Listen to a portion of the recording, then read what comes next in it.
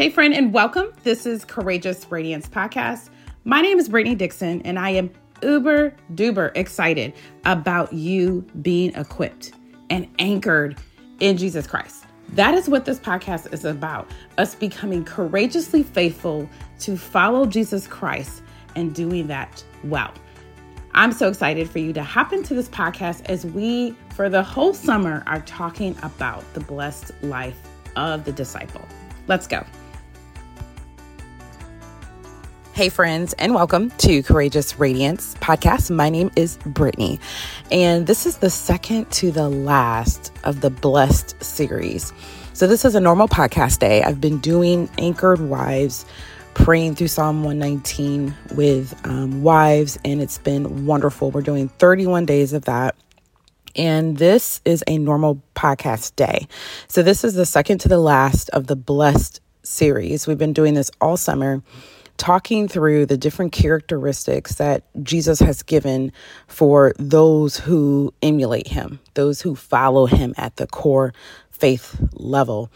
And the importance of this, before I just jump into scripture, is these axioms, these philosophies that are truly pace setters for the life of the disciple are so imperative, because sometimes in our day-to-day, we get caught up in things that matter, but on the level of Christ, how much do they matter? I have to do this filter test very often, very regularly, because I have the tendency to fill and stuff my life with a lot of busy things, a lot of tasky things. And even if you're not a task person, if you look over your life, what are you filling your life with? Even it could be great things, y'all. Like, this can be great things of importance for our husbands, our children. So it's not a matter of they don't matter, but the level of what Christ wants us to be focusing on sometimes might vary from what we think we want to focus on. And I'll give you an example. This is before I really started to follow the Lord, decades ago. And I was in college and I knew the Lord, but I had my own plan. I had my own purpose in my mind and on paper. And I thought the most important thing was really to have a very successful career, have so many degrees, and just be the top. That was my ultimate purpose, if I can be honest with you. I mean, again, I sprinkled Jesus in there. But my main purpose was to be academically successful, to have, and honestly, I wasn't even money driven so much as I wanted the affirmation of success. I wanted to feel like Brittany could take care of Brittany, right? Because I have self-reliance issues. So I wanted to set myself up for what would make me successful, never knowing that Jesus outlined the pathway of success. And it may or may not include a Harvard degree. It may or may not include having any letters behind your name, really. So I'm so grateful for these integrity, these internal faith characteristics, because it has nothing to do with what was on my former list. I don't know what was on yours, but it just shows that. And I know that I just didn't know, but now that I do know, man, it has changed and shifted my life drastically. So that is the purpose of us talking about this, and even how Jesus starts. And so these are found in Matthew 5. So the Sermon on the Mount. So we're reading verse 9 today, but it just going back to verse 1. So Jesus was regularly teaching to even the crowd, but he went deeper with his disciples.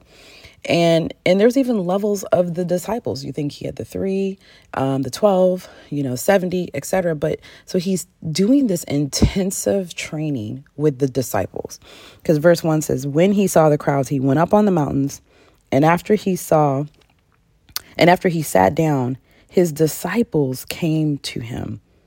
Then he began to teach them, saying. So he wanted to go on this deeper level of, hey, and again, he's always trying to prepare them for him leaving. They didn't know that. But the idea is you're going to need this to have this God level success. The God win may not be our win. And today's verse is really challenging because this isn't something that you can, as I said it before, you can personally try to attain or put so much sweat on your brow to get. So verse 9, Matthew 5, verse 9 says, "Blessed are the peacemakers, for they will be called sons of God." Peacemakers, where does peace come from? So peace is one of the 9 fruits of the Spirit, and we can't get that within our own effort. It's a gift. So, and furthermore, it's not a gift to anybody. It's a gift assuming you're a believer. So having the Holy Spirit indwelling in you, having repented and confessed and believed that Jesus is Lord, is Lord and personal Savior. Holy Spirit now indwelling in you, again, so it's this faith confession, and then all of the things that then point us towards, including baptism, etc. But anyways, this indwelling of the Holy Spirit, he deposits these seeds, and how we live determines how we're feeding the seeds. So, we're either walking in the flesh or we're walking in the spirit. There's no gray. There's no in between. This is black or white. You're either feeding the things of your flesh or you're feeding the things of your spirit. Well, peace is one of the things that we feed in our spirit. So, but again, it has to start with being a gift given. So it has to be in you. But Jesus talks about in John 14, 27. I love the book of John. But, even really verse 1, he talks about not letting your hearts be troubled. But in verse 27, I love verse 27. "Peace I leave you, my peace I give to you. I do not give to you as the world gives. Don't let your hearts be troubled or fearful." Jesus is like, it's okay. I got you. Have you ever had somebody tell you that? Like, I got you. You're like, okay, you feel like you can rest. Or as Matthew 11 says, Jesus says to just come to him and give him those heavy burdens and do a swap and exchange for his yoke, which is easy and light. So how can you be a peacemaker, as Jesus is teaching in this 9th verse? Well, you can't be a peacemaker if you don't have peace. So the first qualification step is, do you have the peace of God? Is Jesus, and to dial back even further, are you saved? Do you believe in Jesus as your Lord and personal Savior, that Jesus is the only way? And is the Holy Spirit truly living inside of you? Friends, I love to equip people for their secret time with the Lord. This is a question that the Holy Spirit already knows the answer to and can give to you. So this is coming to God, not with church attendance, not with all the Bible scriptures that you have memorized or that you go to Bible study, a couple times a month. This is a heart question. Is Jesus the Lord of your life? And so that's the very first steps. We can't even talk about being peacemaker, right? We can't even build this level of the bicep until we first do something else. So we're doing levels here. The very first level is, are you a believer? Is a Holy Spirit inside of you to have given you the gift of peace. Okay, so if that's a yes and a yes, well, then the encouragement, which is also what I love to do on this podcast, is not just to equip, but to encourage you, and not by me, but by Jesus. Jesus is encouraging you, friend, and he's saying, I got you. My peace is in you. So anything that you're struggling with, anything that you think is just too unsurmountable, I am with you. I am in this valley. It's my peace that you can have in the storms of your life. So that would be the next level, is this peace that you're trying to construct, not even from God. So this is a big heart assessment. So the only question I have is, how is your peace today? And when you think about your peace in your quiet time with the Lord, whether you bring a notebook or you just, verbalize it, I said, make a list of some cup fillers versus cup drainers. Make a list of some cup fillers and cup drainers. What is it? So how is your peace? Truly. Not like truly, how is your peace? And if it's like, you know what, I'm in a storm. You know what, things really actually are very challenging right now, but I actually have peace. I don't know if that's ever happened to you. That's happened to me so many times. And it is nothing but the Lord, where something makes absolutely zero sense to me if you look at my life, but internally, it's like I have peace. I almost struggle to say the word air quote good, because I'm not good if you look at my life, but I'm good because I have peace. I know my right standing with the Lord. And it's the same thing that I'm sure if you look over your life, you're like, the Lord really kept me and retained me in the middle of this very traumatic situation. Y'all, that is the peace of the Lord. But it is also very good to self-assess cup fillers versus cup drainers. What is it? And it doesn't have to be a flight to, Aruba. This can be that hot cup of coffee. This can be that candle scent burning. This could be a long bath undisturbed. This can be music, whatever it is. This could just be time with a friend. Think about your love languages. And, mine is acts of service. What's yours? Maybe yours is time. And you're like, if I could just have some time with my best friend. So what's a cup filler versus what is a cup drainer? And in love, think about this, not being condemning to people, but there are some people, Lord bless, who are cup drainers. And we are to have the love of the Lord for them, but they really drain our cup. So this could be a person. This could be going to work. I work 12-hour shifts. So listen, you need to know if your job is a cup drainer because you're there for 12 hours, right? So, or is it doing the dishes versus, I love to clean, but I personally don't really care to do laundry. So again, you can figure this out. I really suggest you do that. Also, who, again, requires more cup fillers before interaction. So if you're thinking of these cup fillers versus cup drainers, if there's a person who is a cup drainer, you need to be looking at your list of cup fillers before you interact with them. Or and not even at minimal, to start with, you need to have a whole conversation with Jesus to help you before you deal with that person. I put here, you cannot make peace with others until you first have peace with God. So there's not a vertical, just abstinence before you're trying to go horizontal. Our horizontal interaction with others requires a right standing vertical alignment with God. We've got to get that right first.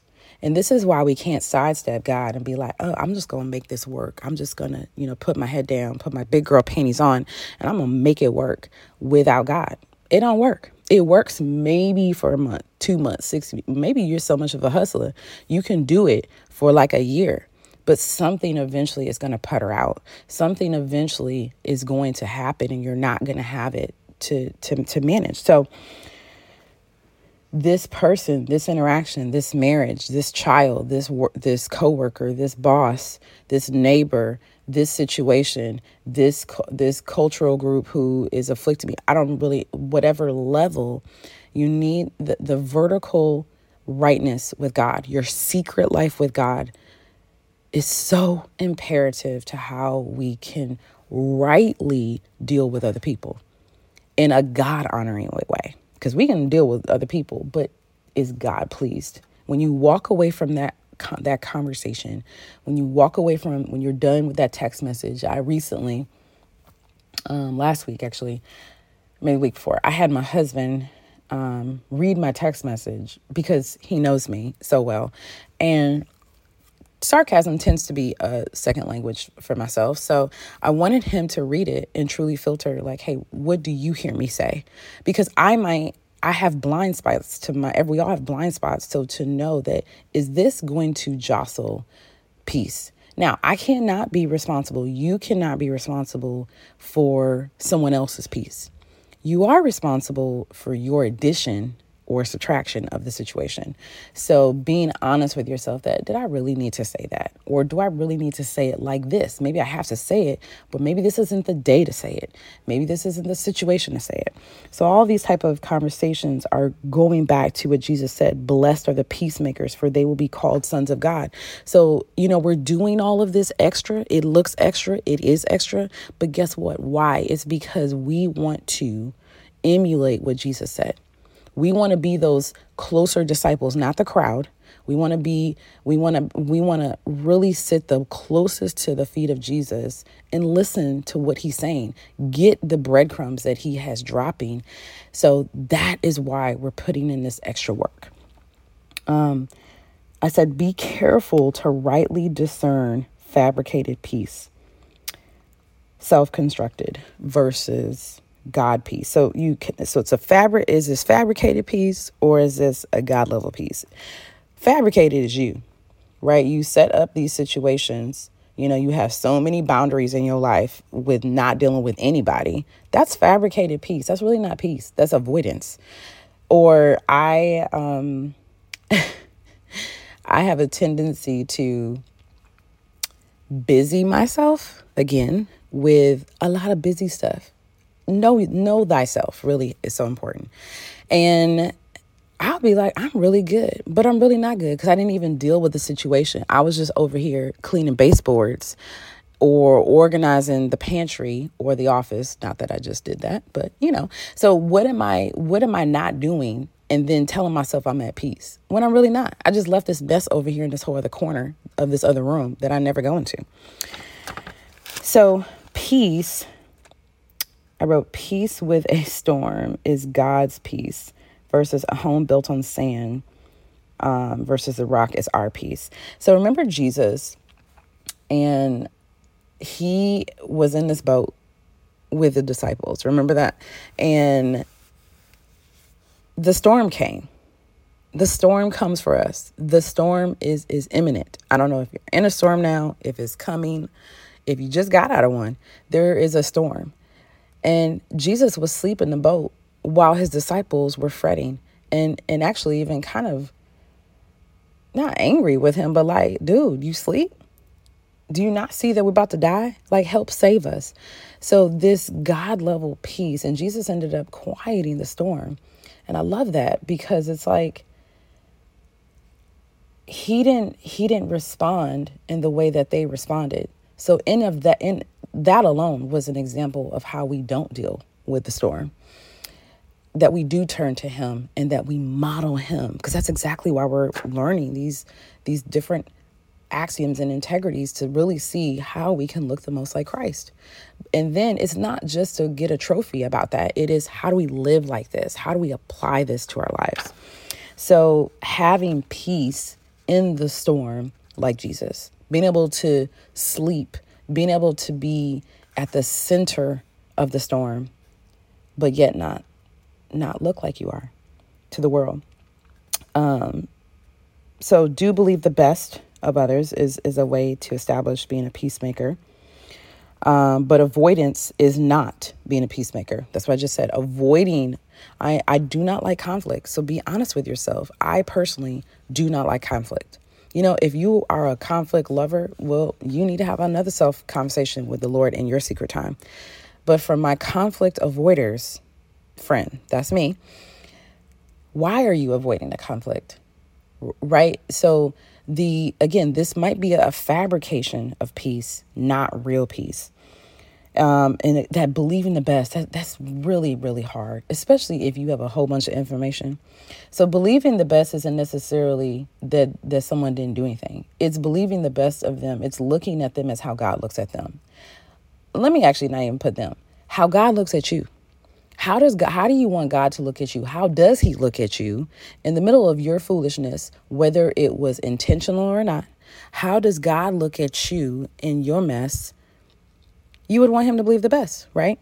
Knowing your limits. Again, know yourself, know your limits. I know that I cannot have this conversation with Susie when I have been up for 20 hours, right? Or I have a lot going on. It's too much of a cup drainer. So don't set yourself up or that person for failure. Know yourself, know your limits. God has given us all limits. The limits were established in the beginning in the garden. God was like, you can eat from every other tree except for this one. So we have limits. He doesn't. So we really kind of leech on to him and ask him for clarity, and we're honest with ourselves. We get us out the way. Last two things is relying in the Holy Spirit, which really kind of goes with knowing your limits. And last encouragement is be careful that if you are a temperament person that is a high tolerance, you got a high level of maybe a really quiet, very stoic I don't know, maybe you have just grown up in such chaos in your life, or again, maybe you are just naturally a quiet person and it just looks like, oh, you're so peaceful. Be careful, because I used to tell myself that lie, because that's me. And especially being an ICU nurse, you cannot come into this person who needs resuscitation, flailing around like a fish out of water. So just in my life, in my temperament, but then also in what I do for a living, I have learned the ability to be in very high stress situations. But then unfortunately I have to then be even more aware that just because I can look like I'm in peace, I'm really not in peace. So how do you cope? Because our false fabricated coping mechanisms might be internally compromising our peace. So friend, again, let's read this again. Blessed are the peacemakers, for they will be called the sons of God. Man, don't you want to be called the daughter of God, the son of God? I mean, to me, that is a God level goal that trumps everything else. So being this peacemaker, so it's not like, well, let me go ahead and just be this peaceful person for this person again. No, it is for your heart. It is to guard your heart, as Proverbs 4 talks about. We want to guard our hearts. And how do we do that? We do that by emulating Christ. So I really pray that this has been encouraging to you, that this equips you in your time, your secret time with the Lord. Because friend, in order to be courageous and anchored in the middle of our lives, in the middle of the storms, in those situations that seem unbending, we must rely on the peace of God.